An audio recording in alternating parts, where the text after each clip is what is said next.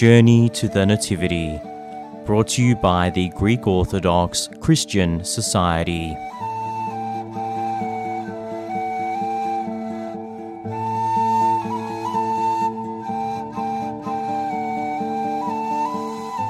The Feast of Christmas, celebrating the birth of Jesus, is one of the most joyful days of the Orthodox Church.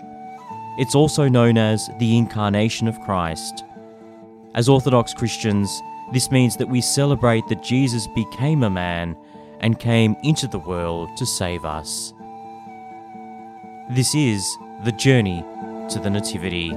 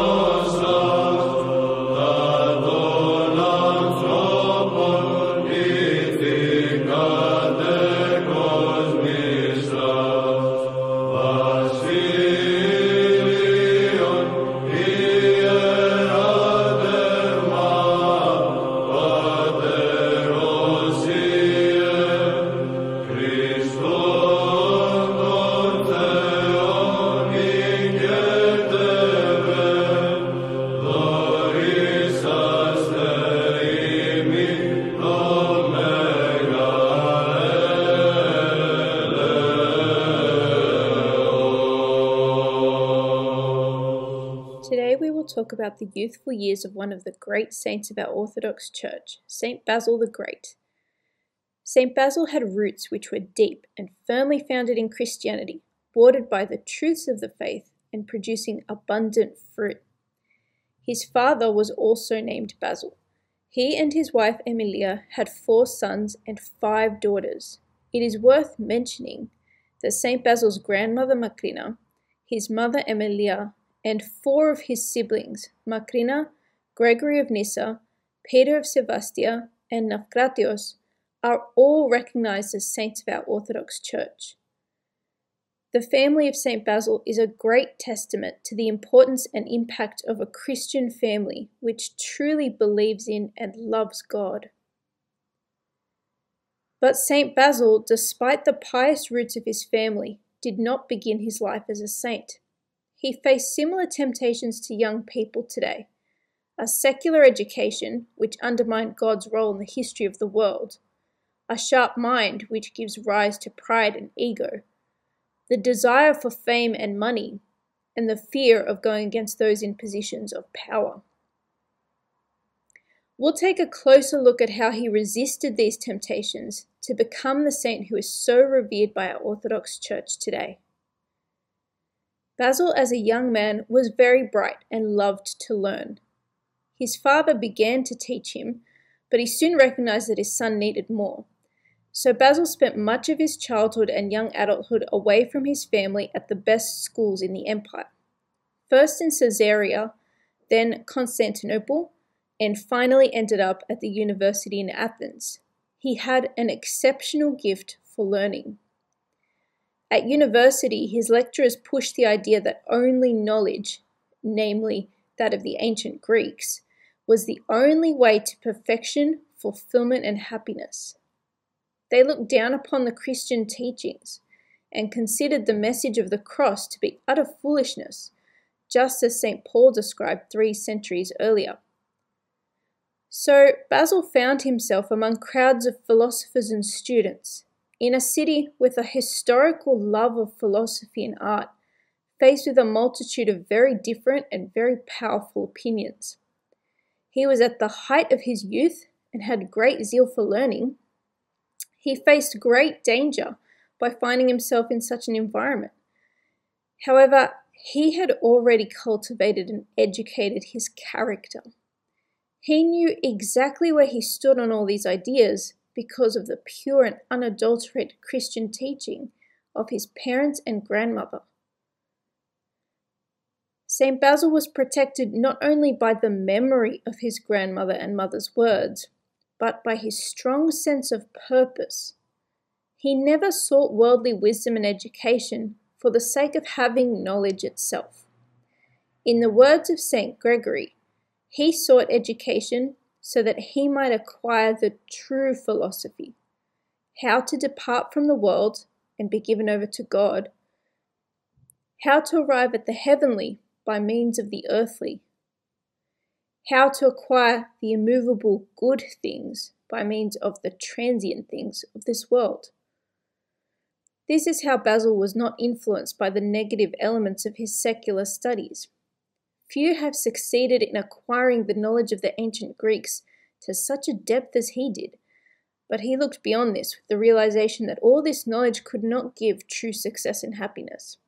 He knew that these can only be found in the Christian teaching, in Christ, who is the way, the truth, and the life. Yet even this sense of purpose could have shaken St. Basil, if not for a specific friendship he made in Athens with a young man who had become known throughout the Orthodox world as St. Gregory the Theologian. Their friendship remained unbroken till death, because it was a friendship with Christ at its center.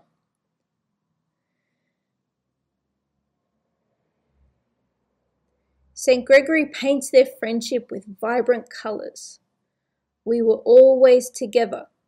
We shared a common house, a common table, a common soul, looking towards one and the same goal, always increasing our zeal in such a way that our friendship became warmer and more stable. So we can see that certain friendships can preserve and increase our faith, since true friends understand the deeper nature of our soul, rather than superficial or shallow likes and dislikes. St. Basil was then asked to remain in Athens to become a lecturer himself, but he had already made up his mind to return to his home city, Caesarea. He was 25 years old when he left Athens. Many paths were open before him, but after much thought he chose to follow the career of an orator. This was a career that was associated with great fame and glory, which was very attractive to educated youths of that time. The public lectures of orators attracted huge crowds and enthusiastic applause in the major centers. It was not long before Basil's fame spread, and he gained a reputation as one of the greatest young orators with a brilliant future. He also began to teach younger students in the art of oratory, passing on his wealth of knowledge which he had gained in all his years of study in the most prestigious schools of the empire.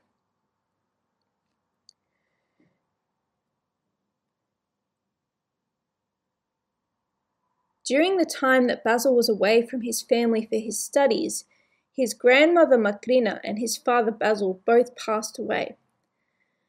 Basil's older sister Macrina, the eldest child of the family, became the right hand of her mother, helping her raise the younger siblings and passing on the flame of love for God, which helped to build this famous family of saints. Macrina was a person of deep spirituality, and she knew that Basil's great gifts would be wasted if not harnessed for the good of other people. Saint Macrina's brother, Saint Gregory of Nyssa, describes how Macrina saw that her brother was in danger of being influenced by the mentality that came with a bright career of fame and success, saying, "She took him in hand, and with such speed did she break him free from his former life toward the true philosophy, that he forsook the glories of this world and despised fame gained by oratory, and deserted it for this new way of life where one toils with one's hands. With complete renunciation of property, he prepared himself by removing all obstacles for the life of virtue." The prayers and heartfelt advice of his sister fell on good soil, and Basil decided to wholeheartedly devote himself to the truth of the gospel.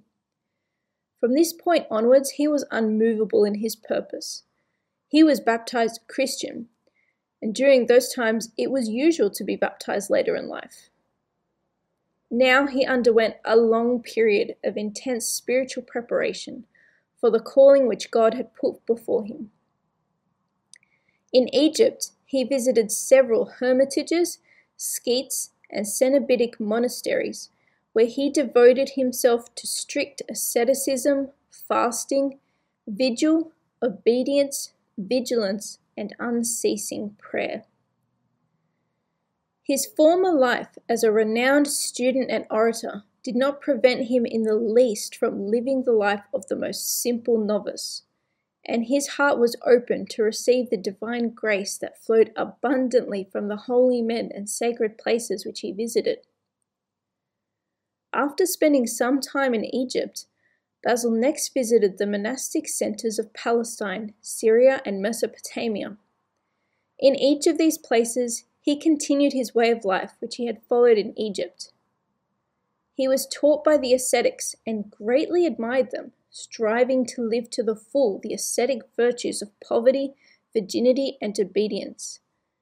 Basil spent 2 years among the ascetics, and in this way he cultivated himself in the best possible way for his future life of service to the church, which God was calling him to. After this experience, he spent several years living quietly as a hermit in the region of Pontus, with his childhood friend Gregory as his only contact with humanity. He was utterly devoted to the monastic life, but after some time, he realized that the church was being mercilessly targeted by various heresies. This situation was not helped by the fact that the church's hierarchs were full of people who were not spiritually equipped for the job, but who certainly did have power and wealth. St. Basil journeyed back into Caesarea and was greeted with joy by the bishop at the time, who immediately ordained him to the priesthood. We will hear more about the life of St. Basil at another time, but for now we will leave his story before his ordination as a priest and later a bishop who struggled against Arianism and performed immense charities for the people. From the early years of St. Basil the Great, we can see that saints face the same struggles and temptations as all of us in the world today. Yet it is not the nature of the temptations that the saints faced, but rather their heroic battle against these temptations that form the strong foundations for their life in Christ. St. Basil is an example for all of us. We celebrate his memory on the 1st day of January, New Year's Day, every year. May he intercede for all of us.